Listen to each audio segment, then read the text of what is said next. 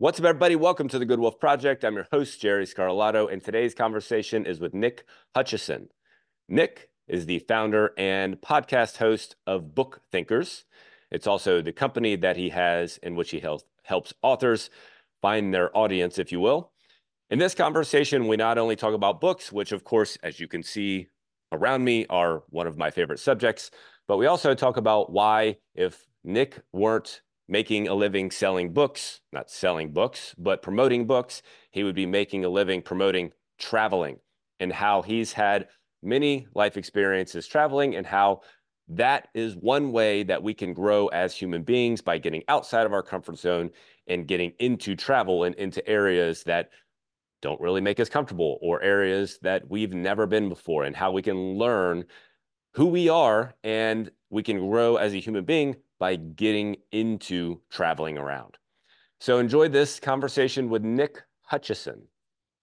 Nick, welcome to the show, brother. Great to have you here. Sounds like it is nice and chilly in Boston. What are you up to today? Oof. Well, we're recording this at the tail end of an amazing day. And it was amazing because I had a pretty open schedule for the first time in what felt like months. So I went to a local coffee shop and I got a bunch of reading done. And I also got a bunch of kind of admin CRM style tasks done. So I'm feeling good. I'm feeling energized. I kind of love those kind of days because you don't feel any pressure to do things, Yeah. right? But you can do more things sometimes whenever you don't feel that pressure, right? Like you go to the coffee shop, you just sit back, you just sit there and plug away. And it's almost like because your mind's free and it's not thinking about the next thing you have to do or whatever, you can just go with it. So that's a I good feeling. totally resonate with that. A lot of times I actually get my best work done on weekends, like Mm, weekend mornings when I don't have anything on the yep. calendar. I get my best work done because it's not a work day. So yeah, it Yep. feels more free. And that's so ironic because most people look forward to the weekends and not working on the weekends. And yet, dude, it's funny you say that because I'm literally the exact same way. Like literally on the weekends, I'm like, I can't wait till the weekend gets here when I can do stuff. Because like you said, it's like this weird thing in my head that's just like I don't feel the pressure to have to do it. So I just sit there and do it. Like it's just like I'm just gonna sit here and do it. And then I get done a lot more effectively and a lot more efficiently a lot of times. So it's funny you say that, but that's too good. Have you ever read any of Stephen Pressfield's work? He's written books like The War of Art, for instance. I have read The War of Art, but I've not read anything else. Yeah, well, the War of Art talks about overcoming resistance.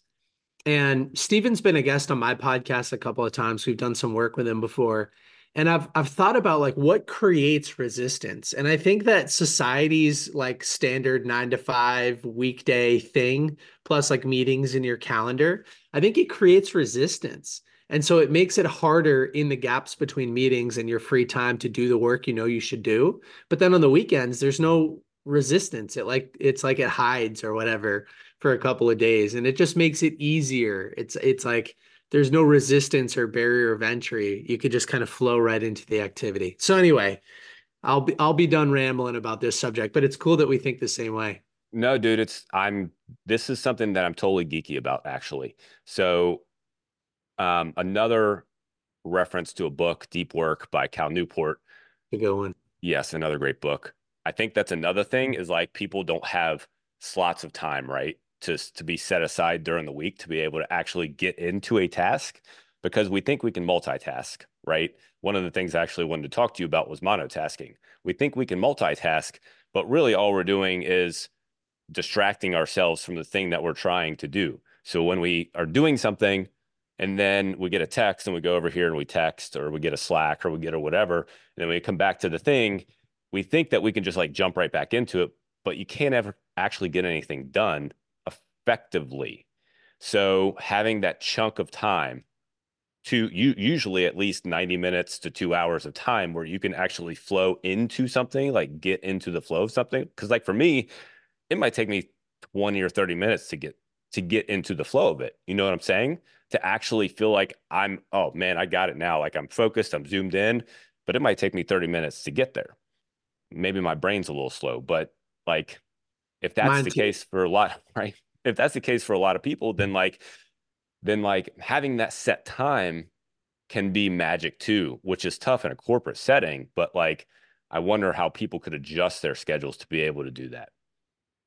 Yeah, I mean, I think about these things all the time. I've read, first off, I've read way too many productivity books to think that any type of multitasking is okay or tolerable. I mean, it's not, and it's never a good thing.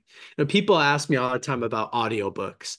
And number one, 80% of the inputs to our brain are visual. So by default, you're at a disadvantage if your goal is to retain and implement information, if you're just listening to it. But what people don't realize is that unlike reading a physical paper book, which is a form of monotasking, right? Focusing on one thing for an extended period of time, everybody listens to audiobooks in the car or at the gym or while doing chores or Doing busy something. work around the house. And it's like, it's really difficult to only listen to something and while you're focusing on something else and get valuable information out of it. But just like you, I try to put bigger and bigger blocks of time into my calendar that are focused on one activity because task switching or multitasking, yeah, it's hard to get into a flow state. Yeah, well, yes. And I think we've tricked ourselves into thinking that we can actually do it effectively because it feels like you're going here and then going there and going back, but all you're really doing is forcing your mind to have to readjust to the thing again. And the amount of time that that might take to get you back into that thing. I don't, maybe a lot of people just do high level stuff and that's how they can multitask a little more effectively. But when you're doing a type of work that requires you to think a little more deeply. And I'm not saying that people are dumb and they don't think deeply. I'm just suggesting like maybe, I don't know, maybe there's some simpler stuff out there that you can jump around on. Administrative work, certainly you can do that and you can jump back and forth on things, but there's a magic definitely to having that chunk of time. Yeah, I heard Tim Ferriss say somewhere recently that he's been experimenting with 4 hour blocks of time. So essentially, he'll only do, maybe it was Benjamin Hardy that was referencing Tim Ferriss, but he was saying only do two things every day. So you sort of have your first 4 hour block, a break, and then you have your second 4 hour block. And it's like 5 days in a week. That gives you the opportunity to spend 10 4 hour blocks and choose what you do wisely. Maybe you're only answering emails on Monday, Wednesday, Friday, or something like that. You're doing your admin tasks one day a week for 4 hours, but it's more efficient. You get more done when you dedicate longer periods of time. So I love that. I really do. Yeah, we could literally sit here and talk about productivity and time hacks and so on and so forth. And I'm sure we'll circle back to it. But I'm curious about one thing. So in your, this is very random, but I was curious about it. On your IG profile, it says traveler or traveler of love, love traveling or something like that. And then it says 25/195, and then it has an earth next to it. What's that mean? So there are a couple of different measurements here, but roughly speaking, there are 195 countries on this beautiful planet that we call Earth. And so I've been to 25 out of the 195 so far. My goal is to visit all 195. That's a solid So goal. yeah, I would love to visit every country on this planet. If I didn't work full time in the personal development book space, I would build a job for myself in the travel space because I love travel. It's funny, a lot of people know me professionally as the book guy, but Right. I think that if you were to ask friends and family, especially over the last 10 years, they'd say no, he's the travel guy. So it's not a subject that gets brought up a lot on podcasts, but I love talking about travel. So how did you get into loving travel? Was that something that you started in college? Is it something you started in high school? Is that something that your parents nudged you to do? Is that something that like you just looked at things? Because I can sadly I've only been to Cancun, which I can't even say is another country because it's basically just America in a different spot to an extent. But I can certainly say that I'd love to go to Egypt. I'd love to go to Greece. I'd love to go to Rome. I'd love to go to I'd love to go around. I don't know if I want to go to 195 countries, but I'd love to go to a number of them. But how did you want to? I don't know. You've gone to 25 countries, and I imagine that most people who get to the end of their life haven't gone to over than more than maybe two. So I don't know what nudged you to do that. Well, I wasn't. I wasn't an international traveler in high school or growing up, and I wasn't an international traveler in college. I mean, I remember my high school and college having foreign exchange opportunities or study abroad opportunities, and I remember having literally zero interest in participating in them. Now, when I graduated, and I started getting into the world of personal development books. I remember one of the first books that introduced me to this idea of travel was The 4 Hour Work Week by Tim Ferriss. Now, Tim doesn't explicitly say go travel the world, but he documents some of his travels. He talks about going to Buenos Aires, Argentina by himself and dancing tango and working remotely. And he references a book briefly called Vagabonding by Rolf Potts. And so I decided to pick that up as well. You know, Tim says when he's traveling, there was only one book he'd carry with him, and that was Vagabonding by Rolf Potts. And so then I got Vagabonding by Rolf Potts. And that book, the subtitle is something like The Uncommon Art of Long-Term World Travel or something like that. Hmm. And so I read that book, and right in the beginning, Rolf Potts says something like, you know, this American idea of working 50 weeks a year and taking 2 weeks off, and maybe once a year taking a vacation that's super expensive and not sustainable. He's like, that doesn't have to be the way that you live. You can actually travel and work remotely, and it's a heck of a lot less expensive than you think it is. And so I read those two books, and I just said, you know what?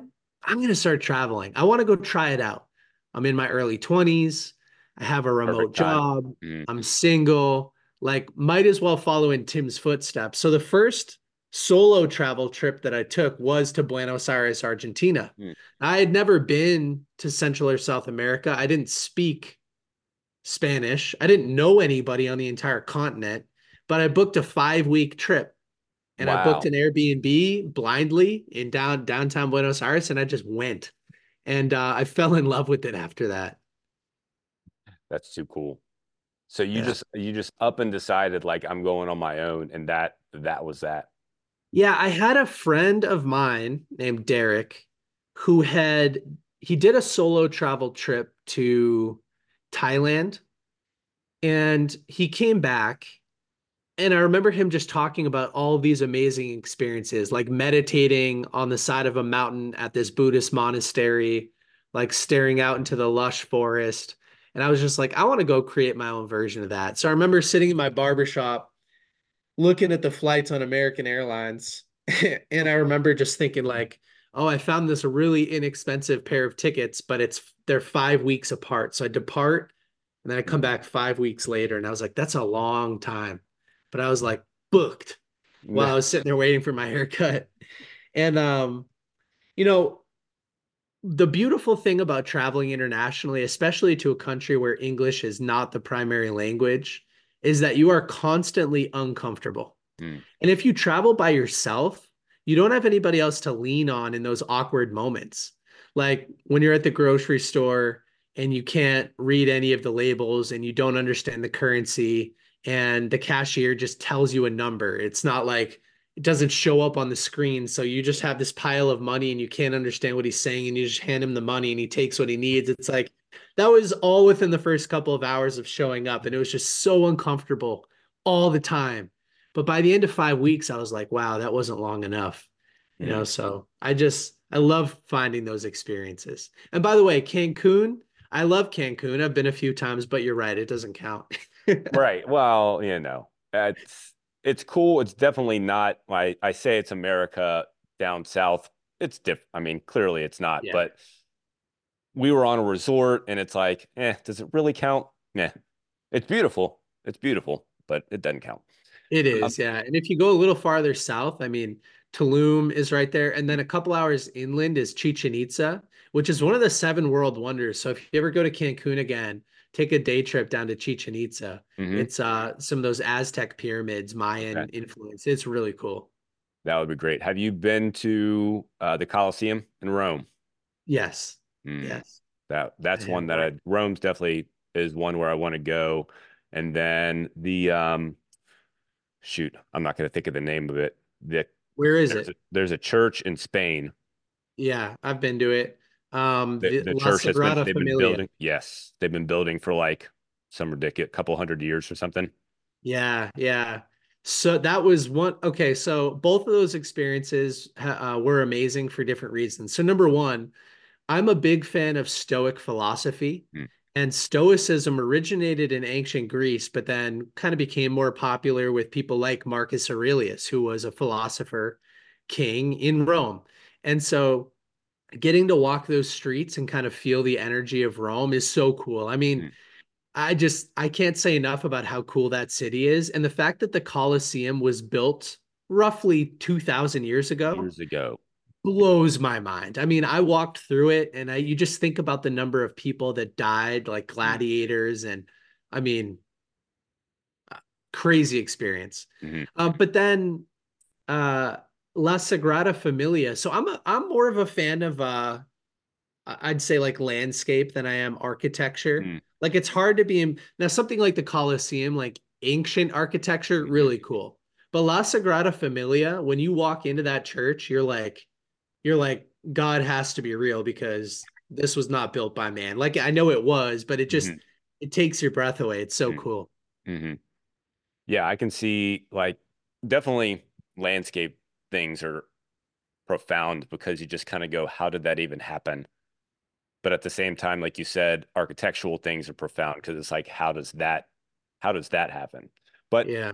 I wanted to go back to the comfort that you were talking about, or the discomfort, I guess you were talking about, because I think for a lot of people, they would feel discomfort just thinking about the idea of going away for 5 weeks by themselves, even going away for 5 days by themselves.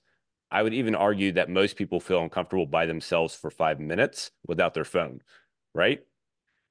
So I think there's a lot of magic in finding those instances where you can get where what's the saying? Get comfortable being uncomfortable. Like that's an ultimate, like that's going to the extreme, going and being on your own for 5 weeks. That is like by the end of that, things don't feel as challenging to you. Like you get back here and you're like, whatever. Like I'll go do whatever. You tell me what you want to do, I'll go do it. It's no problem. I have no qualms about it. There's nothing in my head that's stopping me from doing it. But I'm curious how else you have like how did you get to the point where being comfortable booking that flight in the first place? Like, are you just good with going out and being uncomfortable?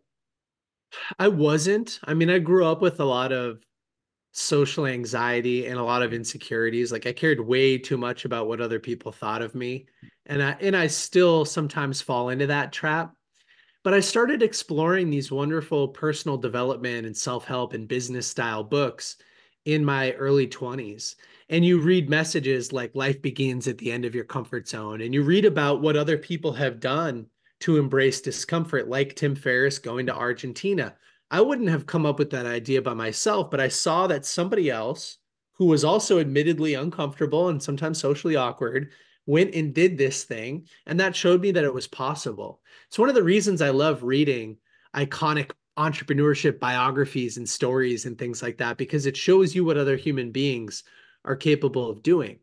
And so I like to imagine the comfort zone. I've read this in a couple different places, sort of like an elastic band, where if you stretch it too fast, you'll break the elastic band, you'll burn out, you'll get mm, too uncomfortable, and you'll revert back to your comfort zone. mm, But if you just kind of stretch it gradually, like over time, your comfort zone expands.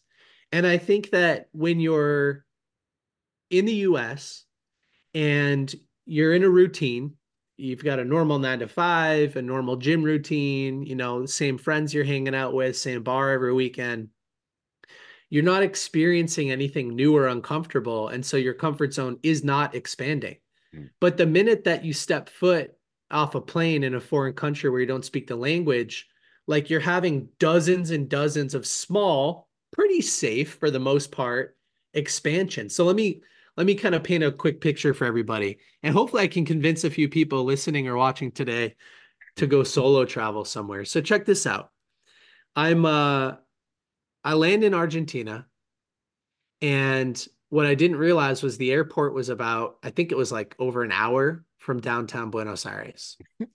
And I grab my bags and I'm kind of wandering out to go like look at the taxi line or something.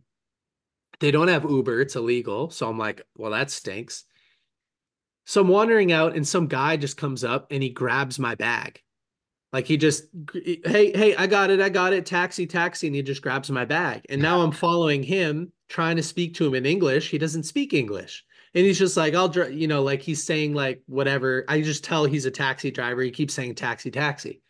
So I'm like so awkward and so like what's happening and flustered that I just follow him and I get in the taxi and we start driving and I give him my address and he's literally looking it up on a in a paper book on a map. Like he doesn't know where I'm going. I'm trying to show him the address. My Wi-Fi is not working. My data is not turned on. And then eventually I get my data turned on and I'm translating like, do you accept American dollars into Spanish? And he's like, no, I don't. I'm like, well, how am I going to pay you? He doesn't accept cards. It was just so stressful trying to figure this out. So, whatever. Eventually, I just give him a bunch of extra American dollars, which I know it was like way more than I should have paid for. And we show up to the Airbnb that I had booked, and there's security out front, and nobody speaks English. So, I'm trying to show them that I booked an Airbnb in the building, and they're like translating back to me that Airbnb is not allowed in the building and that I didn't book an Airbnb in the building. And I'm like, well, this is an issue. And then this woman comes running outside who I was trying to message to say, like, I'm here, I'm here. And she was like renting her apartment, but it wasn't legally allowed and security didn't know about it. So now she's explaining that I'm a friend and stuff. And whatever, I finally get up to the room. She doesn't speak English either. I finally get up to my room and I realize like I can't drink the water here because it's Different. the tap water. Mhm.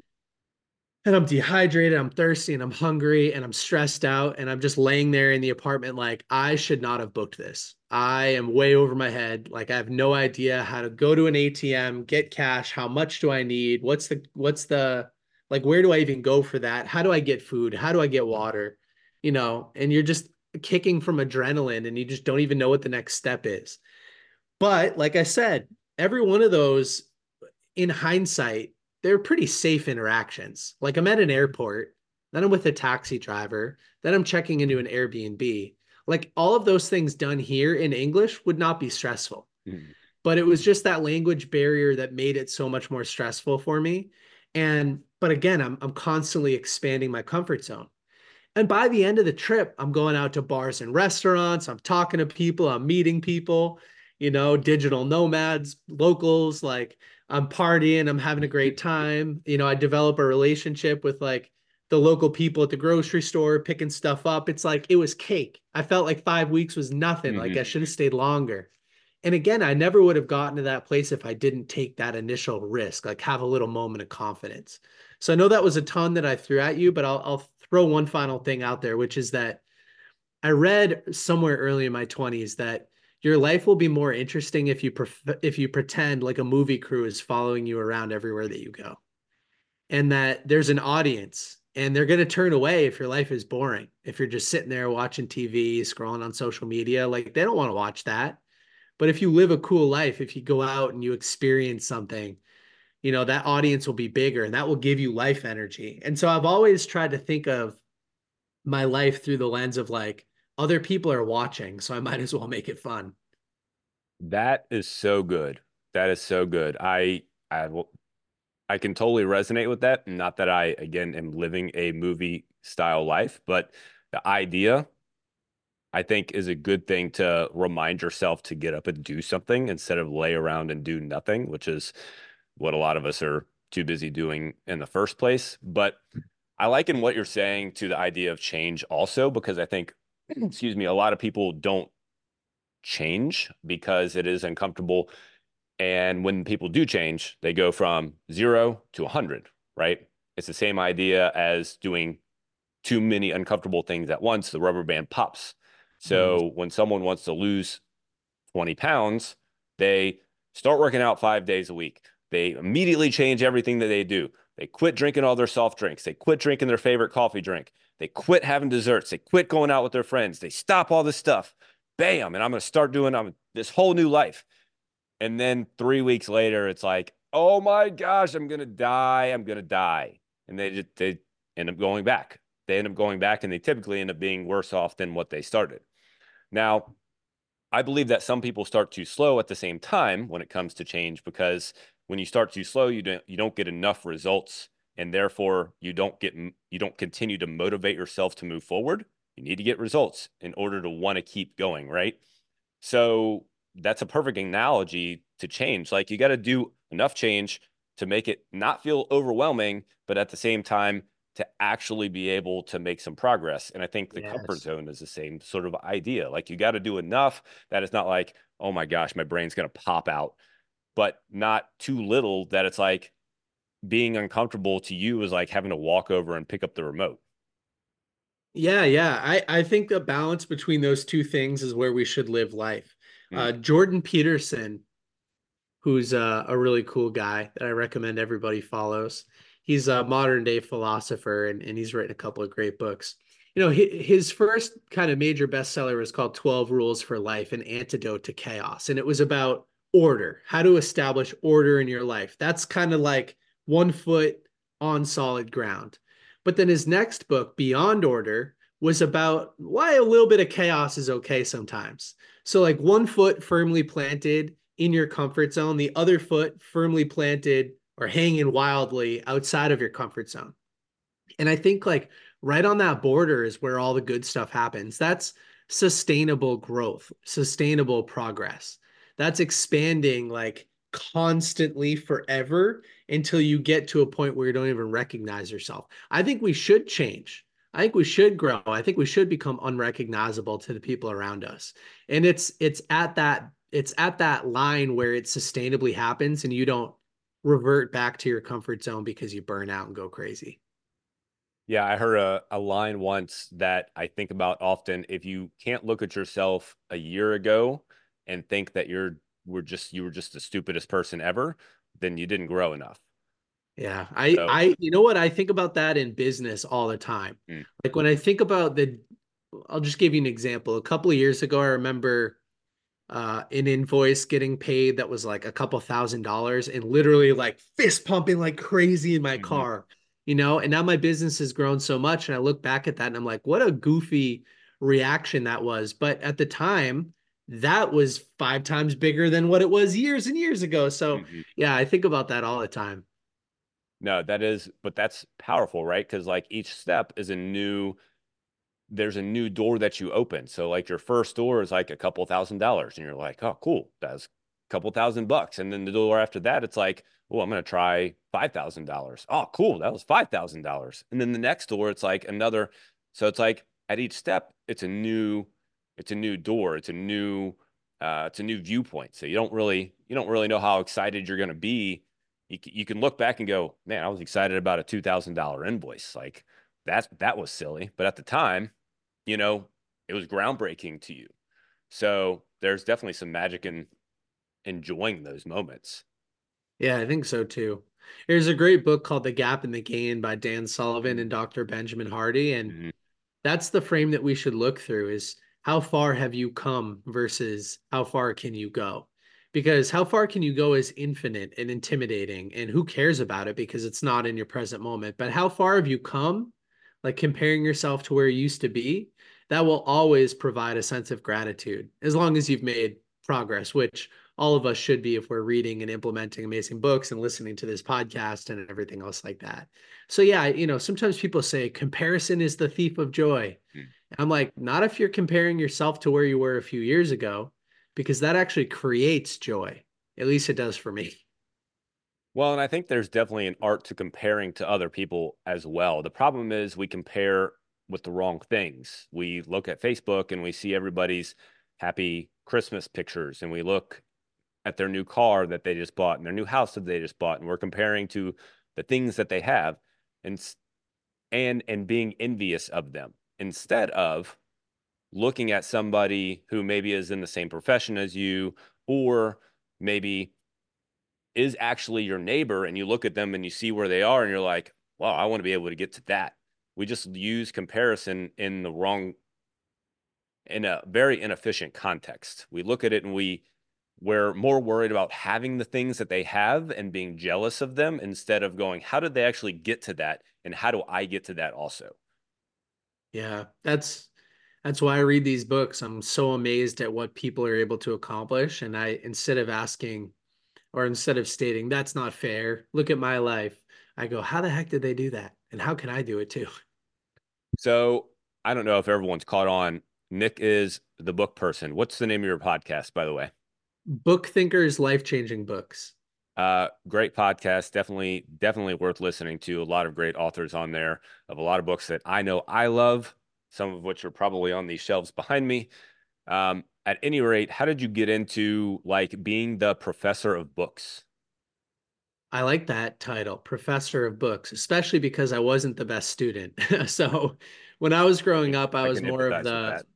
yeah, I'll steal it. I was more of the athlete, not really the academic. So when I was growing up, I played football, I was captain of the wrestling team. Like you couldn't pay me to read a book or do my homework back then. I was capable, I was just kind of lazy. And that attitude against reading and personal development, style stuff, that carried with me through most of my college experience as well. So I took an internship going into my senior year of college at a local software company.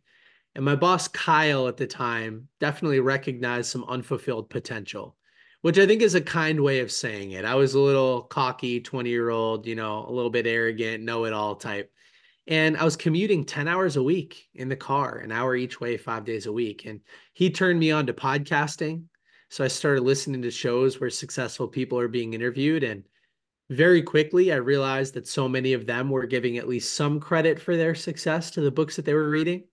So I heard the same titles over and over and over and over again. And I just decided, like, I don't want to live under my potential. I mean, if these are the books that made those people successful, I should follow the roadmap.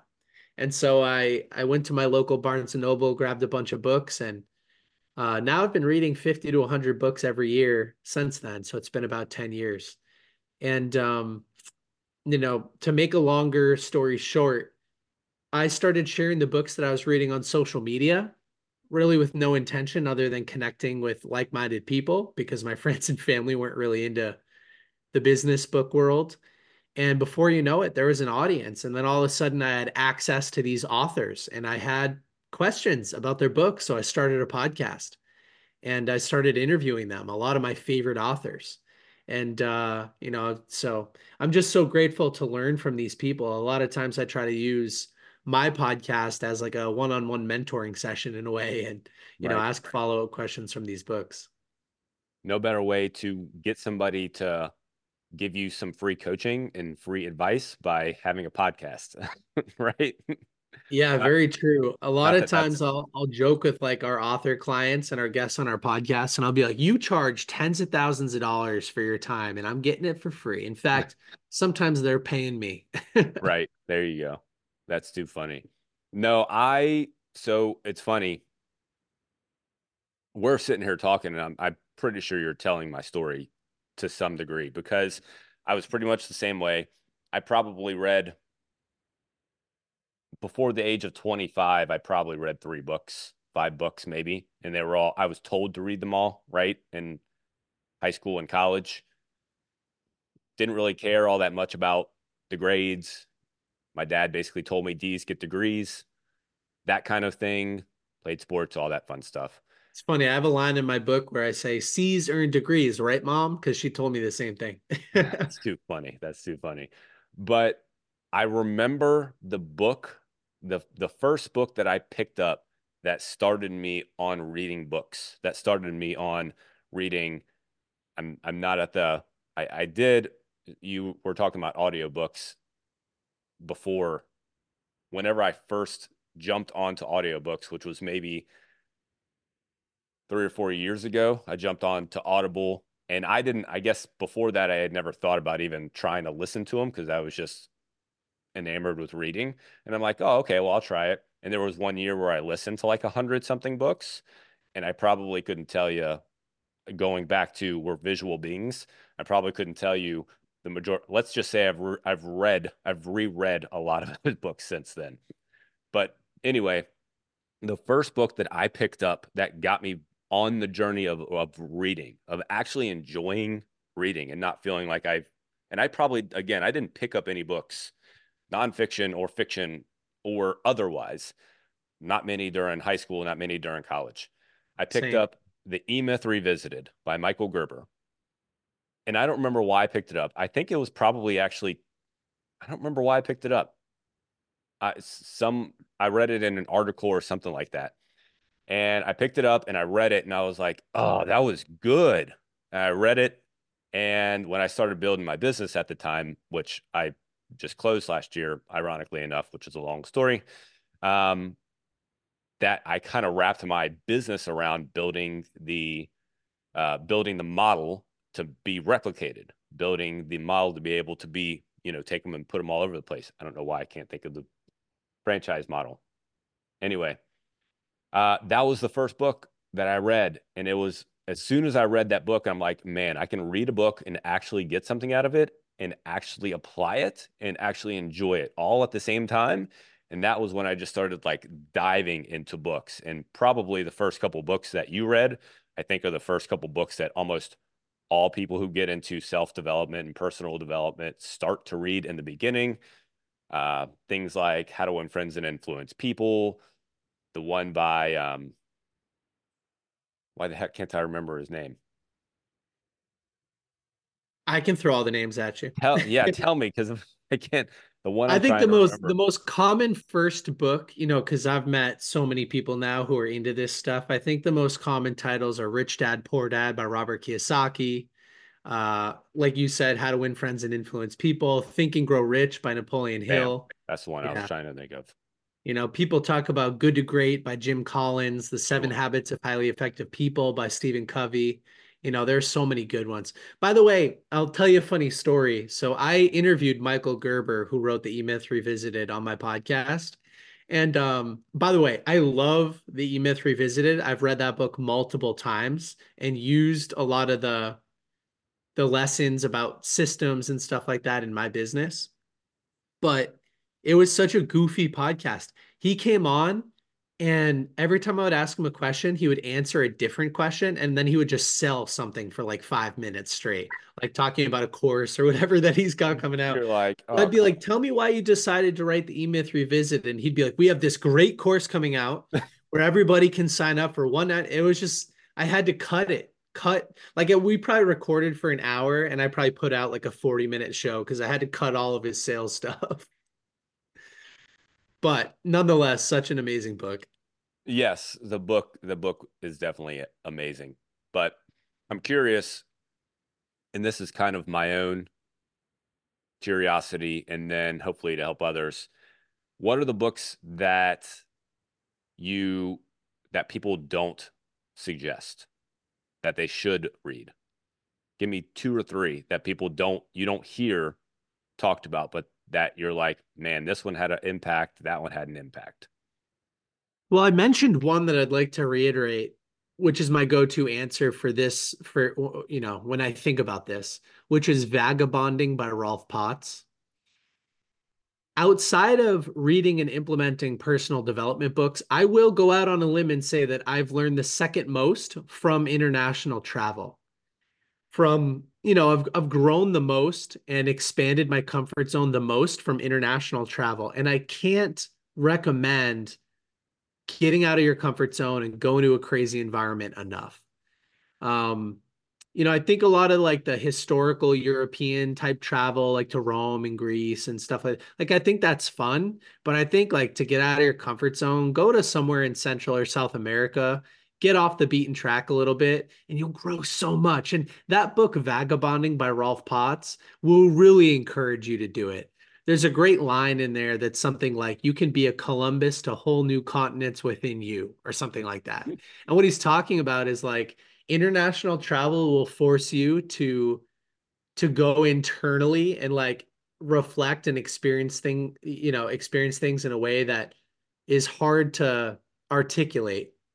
There's another great book which is a good follow-up to that if you need a kick in the butt, called Die with Zero by Bill Perkins. It's one of my favorite books. And there's a cool concept in Die with Zero called memory dividends. So if you go experience something awe-inspiring, well, that experience will pay you through the form of memory dividends for the rest of your life. Every time you recall the story, you can literally feel that same feeling of awe or joy or whatever, excitement, just reliving it, going back through the photos and videos, telling other people those stories. And travel is just such an amazing thing. So that's why I recommend those two books. Uh, let's see. Books that I really recommend that a lot of other people don't. And the Maybe list is one long. more. Yeah, I'll give one more. The list is super long. Have you read the Almanac of Naval Ravikant? No. That's a really good book. It's Okay. broken down into lessons on wealth and lessons on happiness, Hmm. and it's so good. I don't know if I've ever read a book. So it's this guy who's right named Eric Jorgensen, and he basically consolidates a bunch of this other guy, Naval Ravikant's tweets and thoughts from interviews because Naval hasn't written his own book yet. And it's like masterful lessons on wealth building and on happiness. And, that entire book, like it forced me to go from a top 10 to a top 11 because it was just so good. Mm. Yeah, I'll have to check that one out. Yeah, Naval, that he, speaking of podcasts and Tim Ferriss for that matter, one of the first podcasts I ever listened to was Tim Ferriss and Naval Ravikant. Their first podcast, probably, I don't know, when Tim first started his podcast, which is, I don't know, 8 years 10 old years. now, 10 Yeah. years old, Something like that. Yeah. something like that. So, anyway, when he interviewed Naval, that was a very impactful. There's still some things that he says that like are in the back of my head. And just last year, at some point, I went back and re-listened to it because it's just a very powerful podcast. His ideas are just like, and the way he articulates them, just very like clean and clear and crisp, like very good. So I'll definitely have to check that one out. So the Almanac of Naval Ravikant, is that what you said? Yeah. Very, very, very good. I'll definitely check that one out. It's funny because I read so much and I have so many amazing recommendations.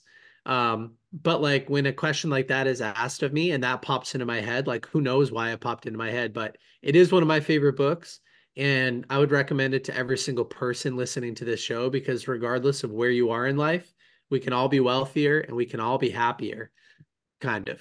So yeah, it's a really good one. Very good. Last question, and then we'll trim it down. Last question. What is the number one lesson that you've learned from reading books? Not from books, not the number one lesson from books, but the number one lesson you've learned from reading books. Does that make sense? It does. Here, let me think about it for a second. Because I'm sure you get He, the, hey, what's the lessons that you get from books? What's the top three lessons that you get from books all the time? And there's plenty of wisdom out there, of course, and you can probably distill it down to a handful of, basic ideas, but there's a difference. The different way to think about it is like, what do I get out of actually reading? Like, what's the thing that I that I build from actually reading? yeah, here's my answer. Does many of us many of us make an error, which is thinking that our problems are unique to us, that we are somehow special, and that our circumstances are special. But the reality is that about 100 billion people have lived before us. Millions of them have figured out how to live really great lives. And they've documented their entire life experience in a book. So they've condensed decades of their most valuable life experiences into days of consumption. You can buy that shortcut for $20 and consume it in a couple hours of time. So here's the biggest thing that I've learned. I am not unique. I am not special. I can solve every single problem that I will ever come across by reading about how somebody else solved it. The answers are out there. You just need to read about them and apply the answers. So whether it's personally or professionally, it doesn't matter. The answer exists in the form of a book somewhere. I am not special. I am not unique. I mean, I am, but like I'm also not in the lens of books solve problems. Books build skills. Other people have figured it out and it's available.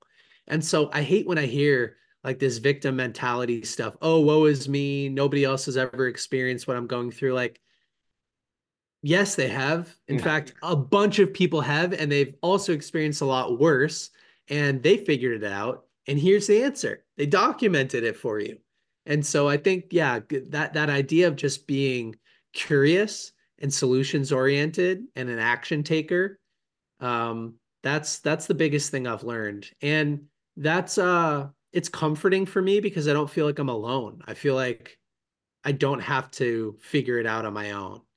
Like experience is a great teacher, and I think we should all learn from failure. But I think other people's experiences are even a better teacher, and you can read about them from the comfort of your own home and just apply the solution that it might have taken them 30 years to figure out. Now you can do it in a couple of hours. So I'll get off my soapbox, but that's the biggest lesson for me. Well, I think that's a good lesson. And we kind of end where we began because we began talking about being curious and getting out of your comfort zone and problem solving. And we're ending about being curious and problem solving. So I can totally agree with that. That's great stuff. Nick, where do people find you?